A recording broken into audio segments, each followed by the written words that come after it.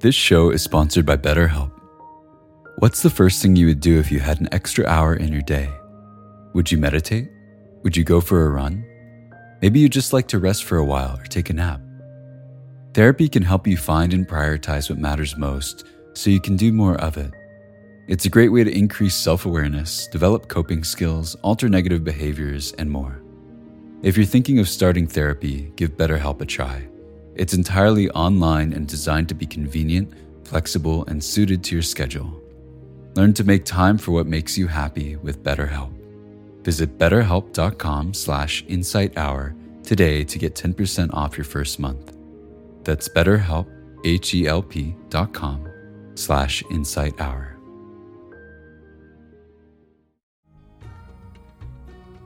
When we have equanimity, when both attachment and aversion are absent, then everything in our experience becomes clear and undisguised.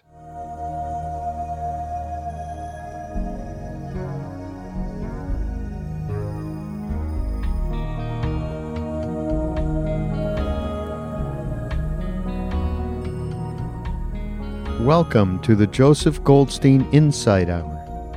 This podcast is an expression of our shared interest in self-discovery. Join Joseph as he shares his deep knowledge of the path of mindfulness. If you are interested in supporting this podcast, please go to BeHereNowNetwork.com/Joseph.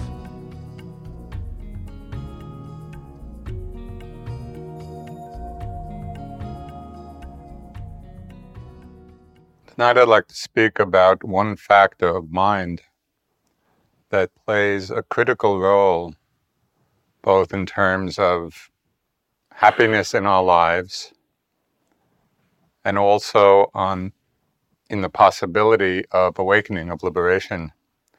And from one perspective, we could say that the entire path rests on the cultivation and the maturing of this one particular mental factor. And this is the quality or factor of equanimity. Equanimity is the translation of the Pali word upekkha.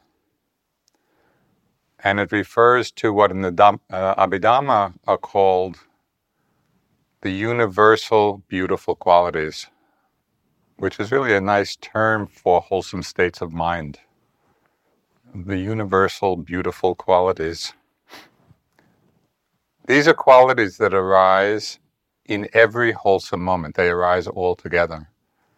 So, for example, in every moment of mindfulness, all the other beautiful qualities of mind are present. Qualities such as faith, of non-greed or generosity, of non-hatred, non-delusion, of pliancy of mind. So equanimity is one of these beautiful qualities, these wholesome qualities. It's the factor which is defined as or understood as neutrality of mind. And Bhikkhu Bodhi has a very interesting translation, literal translation of what upekkha means. And even though it's not a usual English phrase, I think it captures the meaning of it. It captures the sense of it. He says it could literally be translated as there in the middleness. Right. So equanimity is that quality of mind that is there in the middleness of things. It's a quality of evenness. And when it's highly developed, this evenness or balance becomes unshakable. One of the images of this quality of equanimity that has inspired me for so many years was in the writings of Joseph Campbell in his book Hero with 1,000 Faces, where he's describing the basic archetype, the Buddha archetype, and he uses the Buddha's historical life as the template for this archetypal journey. And he's describing the Bodhisattva under the Bodhi tree the night of his awakening. And as most of you know from the story, the legend, the Bodhisattva is sitting under the tree and all the forces of Mara, are attacking him, or attacking the mind. And they're the same forces that confront us every time we sit. It's as if we're sitting under the Bodhi tree. And so the forces of desire and lust and anger and fear.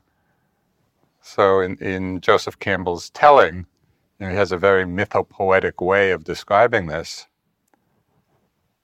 And as he's describing these attacks of Mara, the refrain that he keeps using, he says, "And the mind of the great being was not moved." And I find that just such a beautiful expression of freedom, and fearlessness. In the face of whatever arises, the mind of the great being was not moved. So that would be something to aspire to. And it's what the development and growth and maturation of equanimity brings about. So yesterday morning, I was talking a little bit about Upasaka Ki, this Thai laywoman who was reputed to be fully enlightened, and her book, the book of her teachings, Pure and Simple, is a very powerful, straightforward and direct expression of her understanding. And she used the phrase, as I read yesterday morning, she used the phrase normalcy of mind. And again, this is an unusual English term. We wouldn't normally use that. So when I first came across it, I wrote to Tan Jeff, who's an American Buddhist monk, who translated these teachings of Upasaka Ki. And I asked him, well, what was the Thai word that normalcy was the translation of? And what did the Thai word actually mean? And this is what he wrote. Normalcy is a translation of the Thai word pokati, and its usual range of meanings includes ordinary, at equilibrium, and unaffected by events. Upasaka Ki tends to use it more in the latter two senses. When the mind is pokati, at normalcy, it is balanced, neutral, equanimous. It remains unmoved in the face of pleasure and pain. So this is really what this quality or this mind state of equanimity is about. But as we try to get a sense, both conceptually and also in our experience, of what equanimity really is, we need to take some care. Because in English, when we say or we speak of neutrality of mind, neutrality of mind, we might hear in that a certain quality of indifference or withdrawal from experience, being disconnected. But as we actually explore how equanimity manifests in our lives, we see that it is not disconnected at all. That's not at all what equanimity is about. A better phrase, perhaps, than neutrality might be equanimity as a spacious impartiality. And a mind that's open, spacious, and impartial.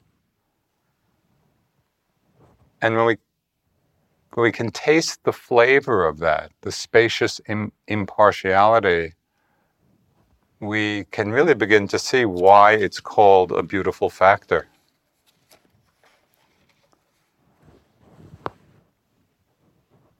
So the first way we can experience this kind of cool, impartial, open state of mind is in the peace and balance it brings in our ordinary daily lives.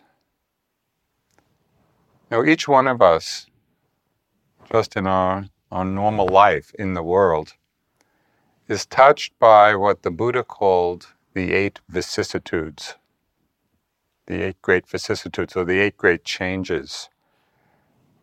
And these are the 8 changes that are occurring repeatedly in the course of our lives.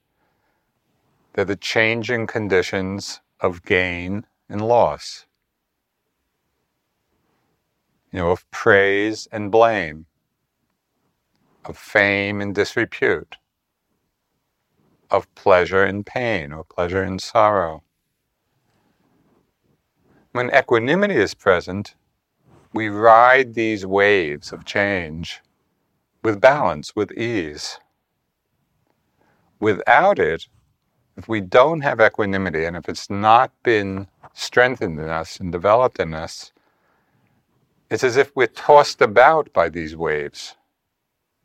Instead of riding them with ease, we're tossed about, and then it's as if we're crashing into the changing conditions of our life, which is why people are often out of balance and suffering in one way or another. We can see the play of gain and loss, just this alternation of gain and loss in so many areas of our lives. Now, we often think of gain and loss in terms of material possessions. We gain some things, we lose some things. But actually, we can feel the effect of gain and loss in any situation that we're particularly invested in, or we're identified with as being I, or mine, or self. Now, we just take the world, and this is in the material realm, you take the world of finances. There are people I know whose quality of their day depends on what the stock market does. Stock market goes up, they have a great day. Stock market goes down, they're depressed. Gain and loss, this is an endless cycle. We see the play of gain and loss in tribal loyalties. And we can see this either on a local level or on a global level. We can see it in relatively minor situations or really tragic ones. If you live in New England, it might be in the feeling you have at a Red Sox-Yankee game. It's amazing the intensity of feeling that can be generated because of tribal loyalty. Elation at a win, dejection at a loss. I know people who've been depressed for days, if the Red Sox lose. Gain and loss, it's just part of life. It's what happens. We can see it a lot, and especially this year, the sway of gain and loss in the intense political dramas that play themselves out, and particularly in election years. If you happen to be a person who follows political news closely, do you notice the change in your feelings just according to the news cycle and the cycle of polls? If the person you're invested in is high in the polls, if something good happens, we feel great. If something bad happens, and the polls are bad, we feel depressed, we feel badly ourselves, and we're just tossed about. These changes are inevitable. They're always going to happen. Or, on more tragic levels, just think of the play of gain and loss in the tribal loyalties of religion or ethnicity and the warfare that happens and people getting killed because of it. Right here on retreat, you can see the same vicissitude of gain and loss and the reaction to it in your meditation practice. In the assessment of ourselves as yogis. Actually, I'm sure none of you do that. But just as an example, hypothetically, there's a calm, concentrated sitting. Thought comes, oh, now I've got it. Gain. And we expect it to stay. The next sitting, maybe we're filled with restlessness or boredom, loss. And then the thoughts come, what did I do wrong? How did I lose it? And we're constantly tossed by gain and loss and all the feelings, that are associated with it.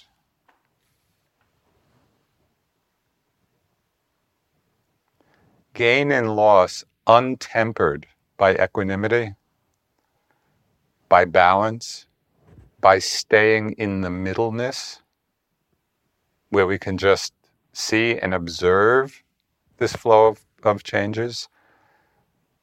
It keeps us in servitude to the inevitably changing conditions of our lives. It's not as if this flow of gain and loss is going to stop. It's what characterizes our lives. And so the question of freedom is, how are we with that? Are we remaining in the middleness? Are we remaining in balance? Or are we tossed about by it through our own reactivity? We can also notice the reaction in our minds in the face of praise and blame. That's another of life's vicissitudes. This became very obvious to me, and I think this is true of any author, when One Dharma first came out. And of course these days it's on Amazon, and it has all the customer reviews. People who write in with their opinions of the book. So here were a few of the opinions, the customer reviews of One Dharma. Okay. Concise, enlightening, takes one to the core of Buddhism. I love it. A practical, enlightening book that is a pleasure to read. And then, One Dharma not emerging in this book, not as significant a book as the title might suggest. And this is my very favorite blame comment. This is pretty silly stuff. So from enlightening to silly in one move of the cursor. When it first came out and I read these, of course you're very excited, and the book comes out, and so you look online 20 times a day, and it was just so interesting to watch the reaction. The praise ones are and kind of feel enlivened, and the heart feels happy, and then the blame ones, feel a little depressed. Fortunately, Dharma practice came to the rescue. Because I could see what was happening, in my mind. And I remembered, and I called to mind the universal nature of praise and blame. Even the Buddha was praised and blamed. So I began to see the humor in the situation. And it allowed the mind to rest more easily, just in an equilibrium. There's praise, there's blame. The mind can stay in the middleness. The mind can stay with equanimity. So the Buddha expressed this unwavering power of this mind state when it's developed. In one of the verses of the Dhammapada, he said, as a solid mass of rock is not moved by the wind, so a sage is not moved by praise and blame. And it's just, we just sit, stand, live with that kind of balance, with that kind of stability. And the mind of the great being was not moved. So the third pair of vicissitudes There's gain and loss, praise and blame. The third pair has to do with fame and disrepute. And this is just really more generalized forms of praise and blame. There's a great lesson in examining this whole notion of fame and disrepute. Even though sometimes the mind hankers after fame or shrinks from disrepute, it's really helpful to realize that both of these really only exist in other people's minds. And that if we're well established in the non-remorse of good sila, right, if we can take our stand on that foundation, it's not difficult to remain quite unmoved and equanimous in the face of these external projections. Now, people's minds are going to do lots of things and project a lot of things, but if we know in ourselves, that we're basically committed to the precepts of non-harming, then the fame or disrepute, they really become meaningless because they are just projections of other people's minds. Now, the last pair of changes is perhaps the one that's most challenging for us and touches the deepest part of our conditioning. And that is the alternation in our lives, the inevitable alternation of pleasure and pain, or happiness and sorrow. For almost all of us, there is this tremendously deep, we could almost say hardwired conditioning to hold on to what's pleasant and to push away what's unpleasant. And it's precisely this conditioning that powers the roller coaster of hope and fear in our lives. We keep alternating between hope for what's pleasurable, fear of what's painful. Sayadaw U Tejaniya had just some very apt words about this. He said, you have to accept and watch both pleasant and unpleasant experiences. You only want pleasant experiences.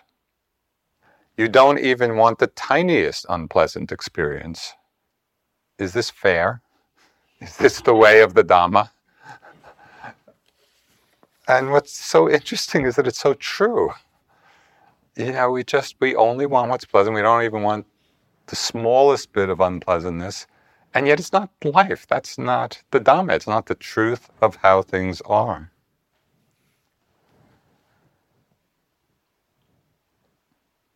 So with increasing clarity and understanding that comes from our own attentiveness, this is not a philosophic teaching. When we really are paying attention to the flow of our experience, we see that these changes between pleasant and unpleasant, between happy and sad, these changes are inevitable. They're part of what it means to be alive. And it's not that pleasant feelings go away because we've done something wrong, or that painful feelings come because we've done something wrong. It's just the nature. It's the nature of having a mind and body. So there's just one story which many of you probably have heard in previous talks, but it was such a striking example for me of this. And this happened years ago. I was teaching at a wilderness ranch in New Mexico, and it was a retreat for environmental social activists. And this wilderness ranch, it's way out in one of the national forests in northern New Mexico. And on the last day of the retreat, we all went on a hike. There was a river that ran through the ranch. We went on a hike along the riverbank. On the way back, it had rained before, and I had slipped on a rock. And in slipping, I hyperextended my knee. But I knew So I knew something wasn't right, but it seemed okay at the time, and I walked back. And that night I was giving a talk, and in those days I was sitting cross-legged, and the thought came to me, better sit in a chair for this talk. But I didn't listen to my mind, sat cross-legged. By the end of the talk, I couldn't stand. Something had happened with my knee, and I had to be carried back to where I was staying. So my mind went a little crazy because I had a busy teaching schedule that whole summer. I was going to be going to Europe and a lot of travel, and I couldn't walk. So for a good part of the night, my mind is just going back and forth and worry and fear and just the whole trip. Finally, it settled down. And I just, okay, this is what happened. And one of my little Vipassana mantras came to the foreground. And it was, anything can happen anytime. Now, this was completely unexpected,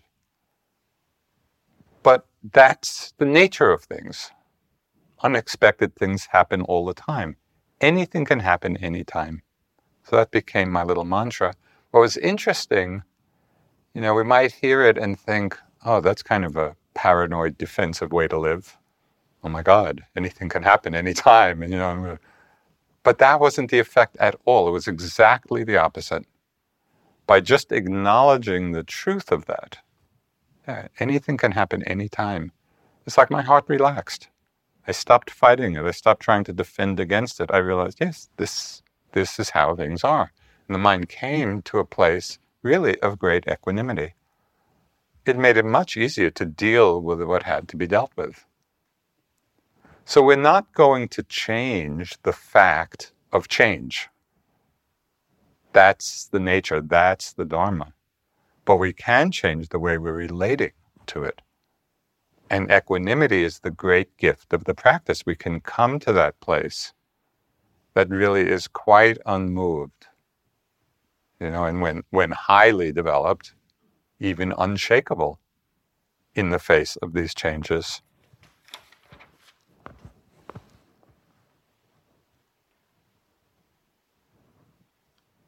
This is a few words from the Buddha. He said, praise and blame, gain and loss, pleasure and sorrow, come and go like the wind. To be happy, stand like a great tree in the midst of them all. Right? He has these great just nature images. He lived a lot of his life out in nature. And it's just that sense of standing like a great tree in the midst of all the changes. So this is the first type of equanimity. It's this evenness and composure in the midst of life's changes. And it's a practice. We need to call it to mind. We need to develop it. We need to remember it and really strengthen that place. The second manifestation of equanimity is as the last of the Brahma Viharas.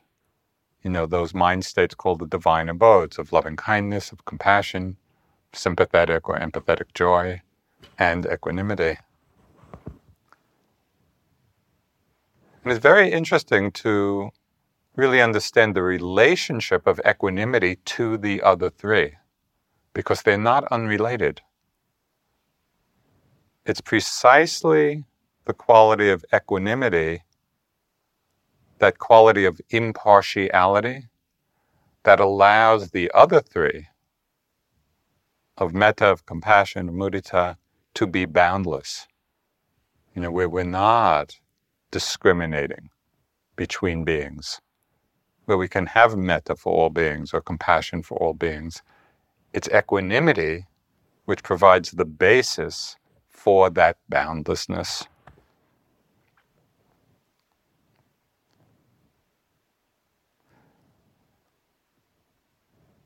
Equanimity, as I mentioned a little bit earlier, allows us to stay unmoved in the face of praise and blame.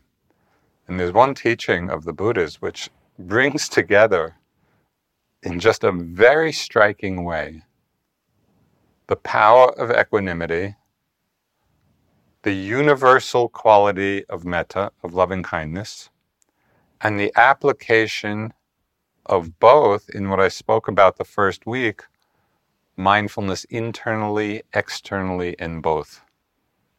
Right? And so this is a teaching that the Buddha gave on not so much right speech as right listening. Really is telling us how we should listen. So I'll read this, and I love this. It's tremendously challenging. Okay, so he's talking to the bhikkhus. He said, "Bhikkhus, there are 5 courses of speech that others may use when they address you. Their speech may be timely or untimely, true or untrue, gentle or harsh, connected with good or with harm, or spoken with a mind of loving kindness or with a mind of inner hate. Herein, bhikkhus, you should train yourself thus. Our minds will remain unaffected. We shall utter no unskillful words. We shall abide compassionate for their welfare with a mind of loving kindness." Okay, so just picture this. Somebody is speaking with you, and they're speaking in a very untimely way. They're telling lies in a very harsh and aggressive manner, wanting to harm you, filled with hate. Our minds will remain unaffected. We shall utter no unskillful words. We shall abide compassionate for their welfare with a mind of loving kindness. You think you could do that? Challenging. And I love it because first it points to what mindfulness externally means. So we're actually mindful of someone else's speech, where we're not we're just noticing, we're mindful, they're speaking what is untrue. They're speaking harshly. They're speaking in such and such a way. Mindfulness externally allows us to remain in a place of equilibrium, equanimity, where we're not reactive, and there's at least a chance then, from that place of equanimity, that we can see the suffering of the other being and feel compassion. Be compassionate for their welfare, be filled with loving kindness. And so it's beautiful how it all comes together. This mindfulness externally allows for equanimity, which makes possible the boundless quality of metta and compassion. Not easy. But it's a practice, and I like this teaching so much because it's a reminder that no situation is outside of our practice. And that how we are and how our minds are is 100% our responsibility. It doesn't matter what the other person is doing. No one makes us feel a certain way. So this is a powerful lesson when we can take 100% responsibility for our own minds. Challenging, but it's really good to have that as a reference point for our practice. We'll fall short many times, but we have that understanding.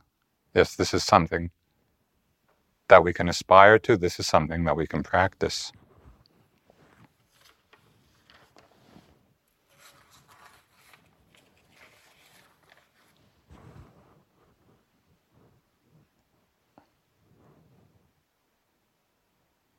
It's this quality of equanimity, of evenness, of being there in the middleness, non-reactivity, that, as I said, gives the other Brahma-viharas the boundlessness, the boundless quality.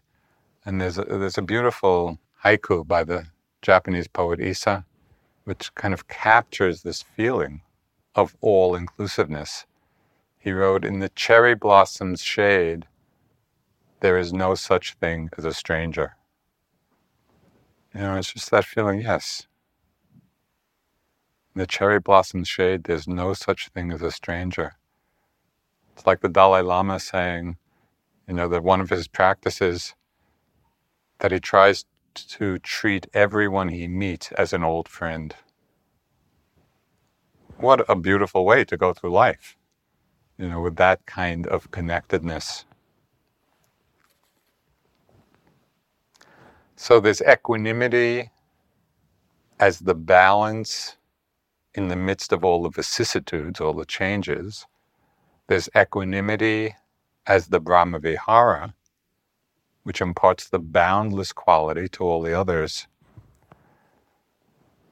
And the third manifestation of equanimity really takes us very deep into the realm of meditative awareness. And so this is the wisdom aspect of equanimity.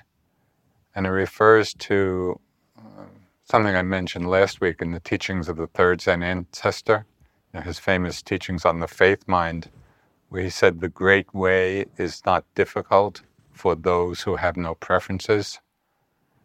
And what does the great way mean? The great way means the free mind, the experience of the free mind. The great way is not difficult for those who have no preferences. When attachment and aversion are both absent, everything is clear and undisguised. So that's a very simple and direct teaching. When we have equanimity, when both attachment and aversion are absent, then everything in our experience becomes clear and undisguised.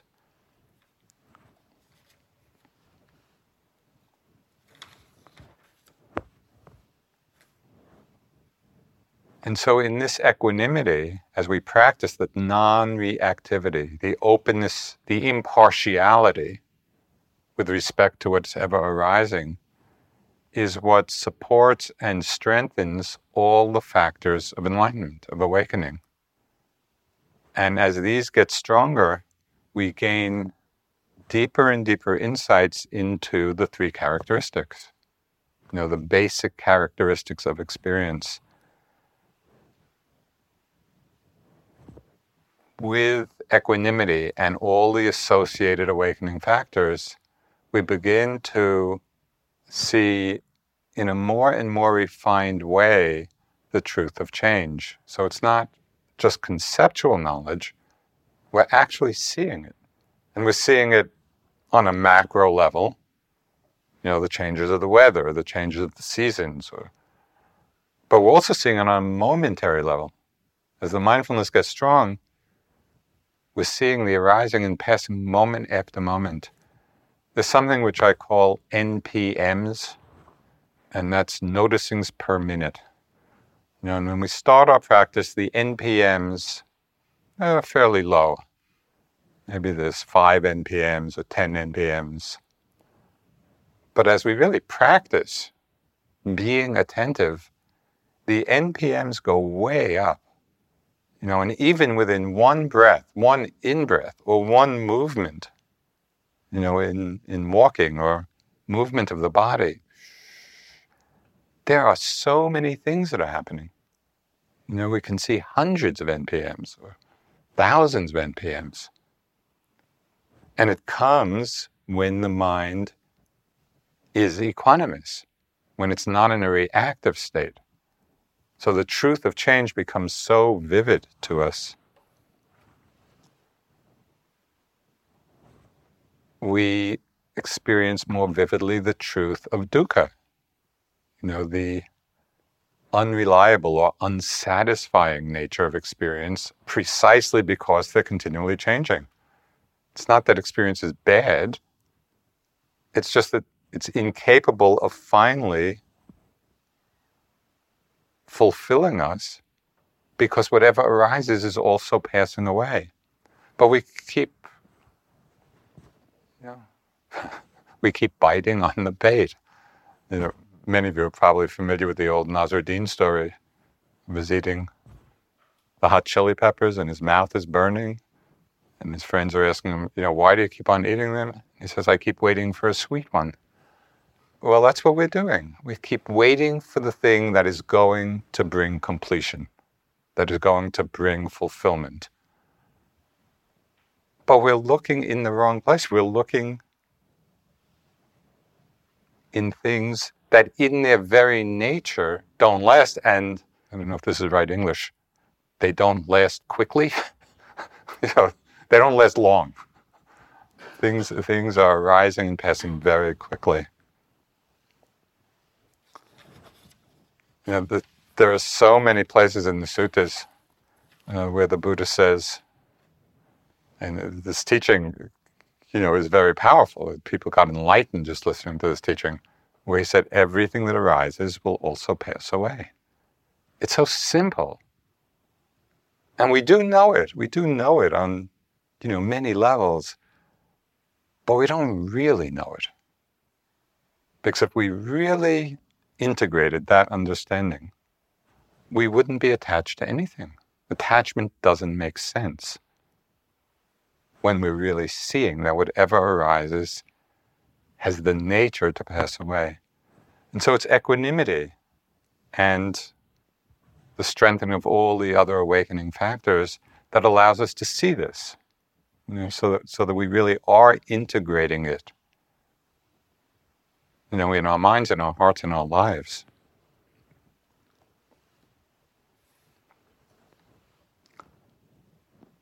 And as we see the impermanent, unsatisfying nature of phenomena, we also understand the inherent selflessness of it all. That nothing is lasting long enough to be called self, to be called I. And at times we even see consciousness itself as continually dissolving. We don't have consciousness or the knowing as this holdout of self, because that too is dissolving and passing away. We really see with greater and greater clarity that all experiences arise out of the appropriate conditions. If you have the causes and conditions for something to arise, it appears. The causes and conditions change, it disappears. And that's the whole play of our lives. And an image which captures this, which I find very pertinent, is just the image of a rainbow. Because we know that a rainbow is simply an appearance that arises when the conditions are there of water, of moisture, of air, of light. Conditions come together in a certain way, a rainbow appears. The conditions change, rainbow disappears. Now what's interesting is that the rainbow is at the same time both intensely vivid and completely insubstantial. So it's not that we're not seeing the rainbow, we are seeing the rainbow. And it's a very vivid experience. So it's arising, but it has no intrinsic substance. There's no intrinsic self-existence apart from the appearance due to causes, due to conditions. So if you remember, I think it was in the first week of this month, where I quoted that Tibetan teacher in describing experience, where he said, things are real, but not really real. And that's the nature of things. They're arising, they're vivid, and they're insubstantial. They're selfless. They don't belong to anyone.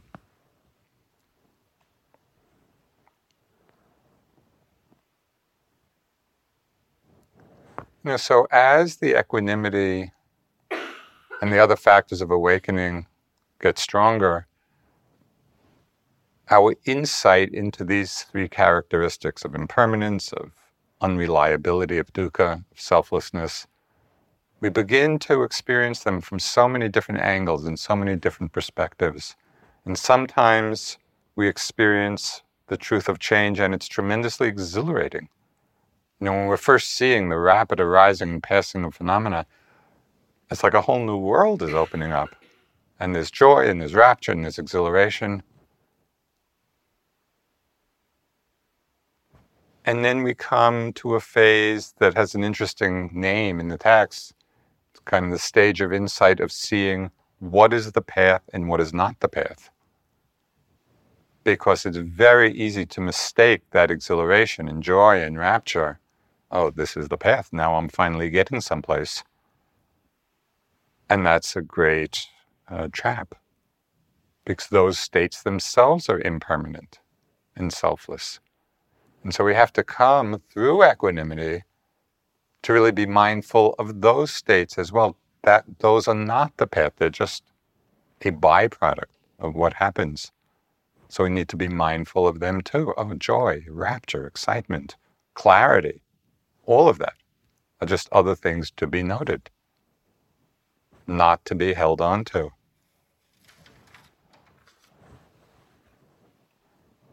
Sometimes we go through very distressing stages, as many of you know.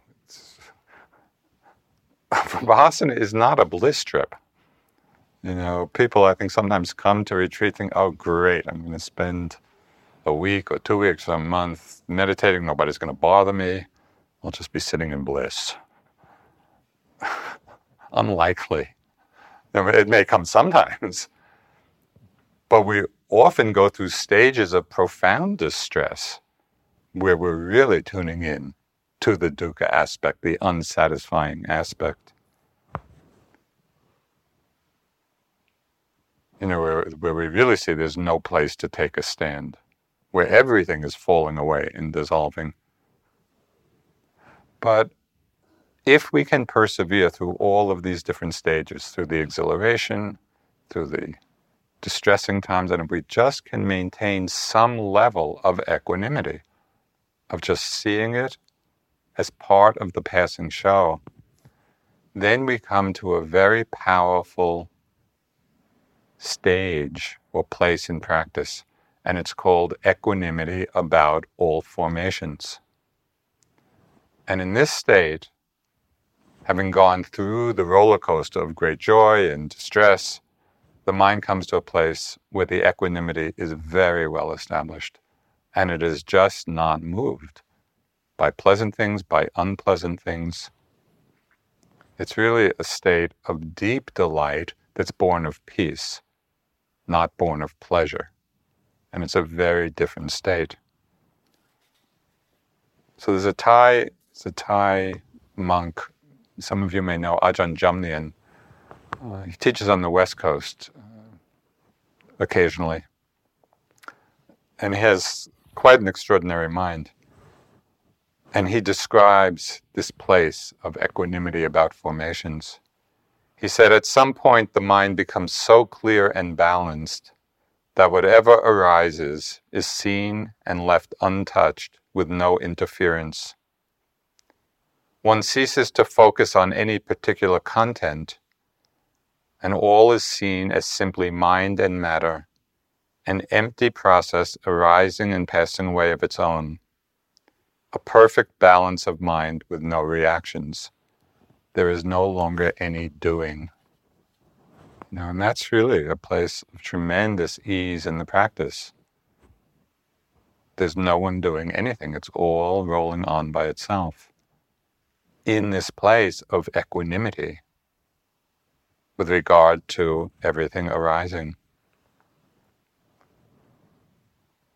This place of equanimity is likened, it's so powerful, it's likened to the mind of an arhat. It said that an arhat, that's the space in which they dwell. Of course, as we experience it, it's good to remember that we're actually not quite yet arhats. But it's a taste. It's a taste of what's possible. And it's what the Buddha referred to many times in the Satipatthana Sutta when he said, and one abides independent, not clinging to anything in the world. You get a sense just the flavor of that freedom Just the mind abiding independent, not clinging to anything in the world. The whole world is happening. We're experiencing everything, but we're not caught. We're not caught in our own reactivity.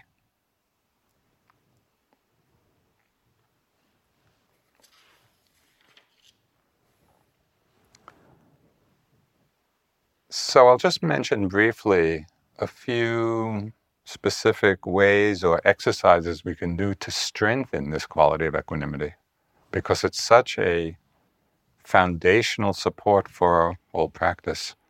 And some of them have to do with recollections, and some come simply through continuous mindfulness. You may know the Ajahn Chah's famous example. It's really a beautiful one. When he held up this cup, and I guess it was a very precious cup, and he said, "What's the best way to relate to this cup?" It was kind of a rhetorical question, and then he answered it. And he said, "The best way to relate to the cup is as if it's already broken." So when you have it, you use it, you care for it, you benefit from it, but there's no attachment to it because you understand that it's already broken. So by extrapolation,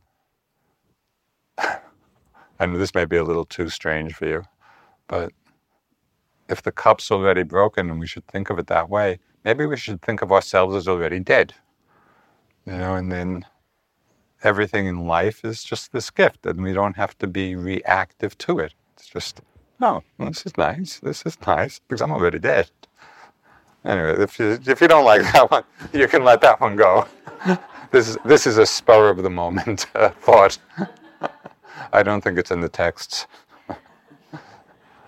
The Dalai Lama had a great teaching on the development of equanimity in terms of how we're relating to our unfolding life experience. He said,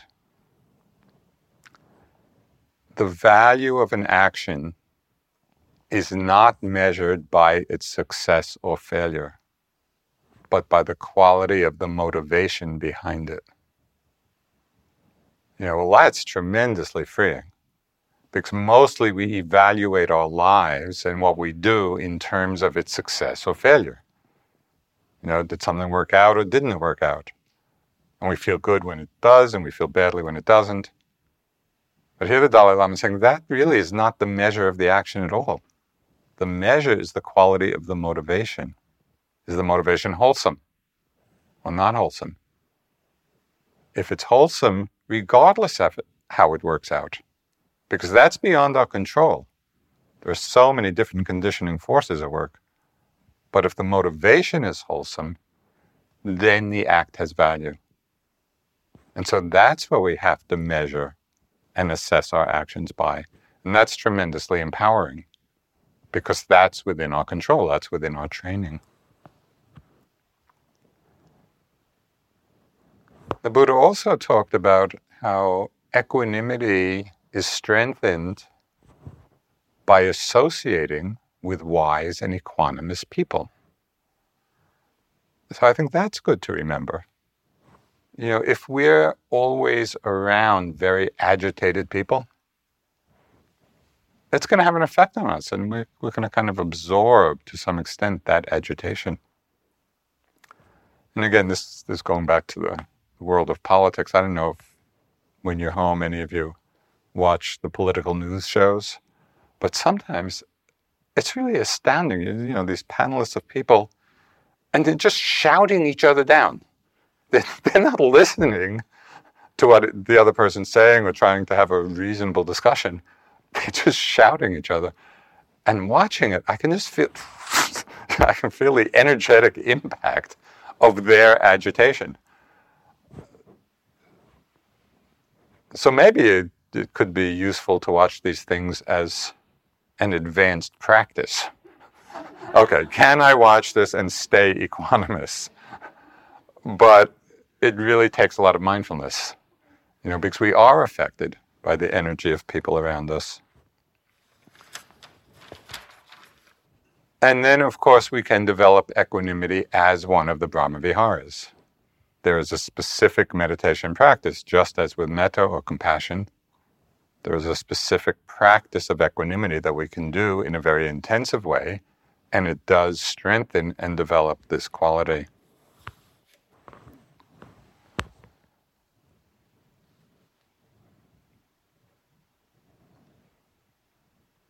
Now, equanimity is one of the 10 perfections of the Buddha. It's one of the qualities that the Bodhisattva had to bring to perfection to achieve Buddhahood. And the others, just to remind you, things like generosity and morality and renunciation and wisdom and loving kindness and patience and resolve and equanimity. And this is what Lady Sayadaw said about these perfections. He said it is patience and equanimity that are the mainstay for all the others. That only when we have set ourselves up with patience and equanimity can we expect to fulfill the rest. So it's good just to recollect how important this quality is, combining it, and it's very closely related to patience. When there's patience and equanimity, all of the perfections, all of the paramis come about.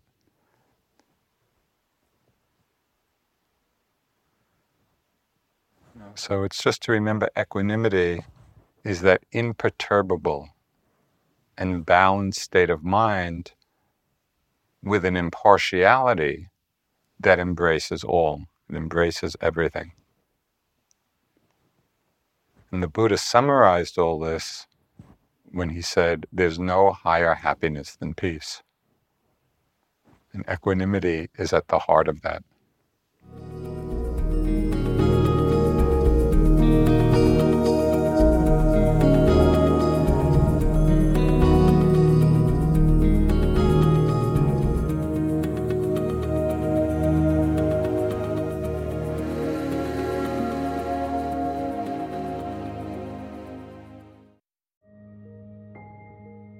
This show is sponsored by BetterHelp. What's the first thing you would do if you had an extra hour in your day? Would you meditate? Would you go for a run? Maybe you just like to rest for a while or take a nap. Therapy can help you find and prioritize what matters most so you can do more of it. It's a great way to increase self-awareness, develop coping skills, alter negative behaviors, and more. If you're thinking of starting therapy, give BetterHelp a try. It's entirely online and designed to be convenient, flexible, and suited to your schedule. Learn to make time for what makes you happy with BetterHelp. Visit betterhelp.com/insighthour today to get 10% off your first month. That's BetterHelp, HELP.com/insighthour.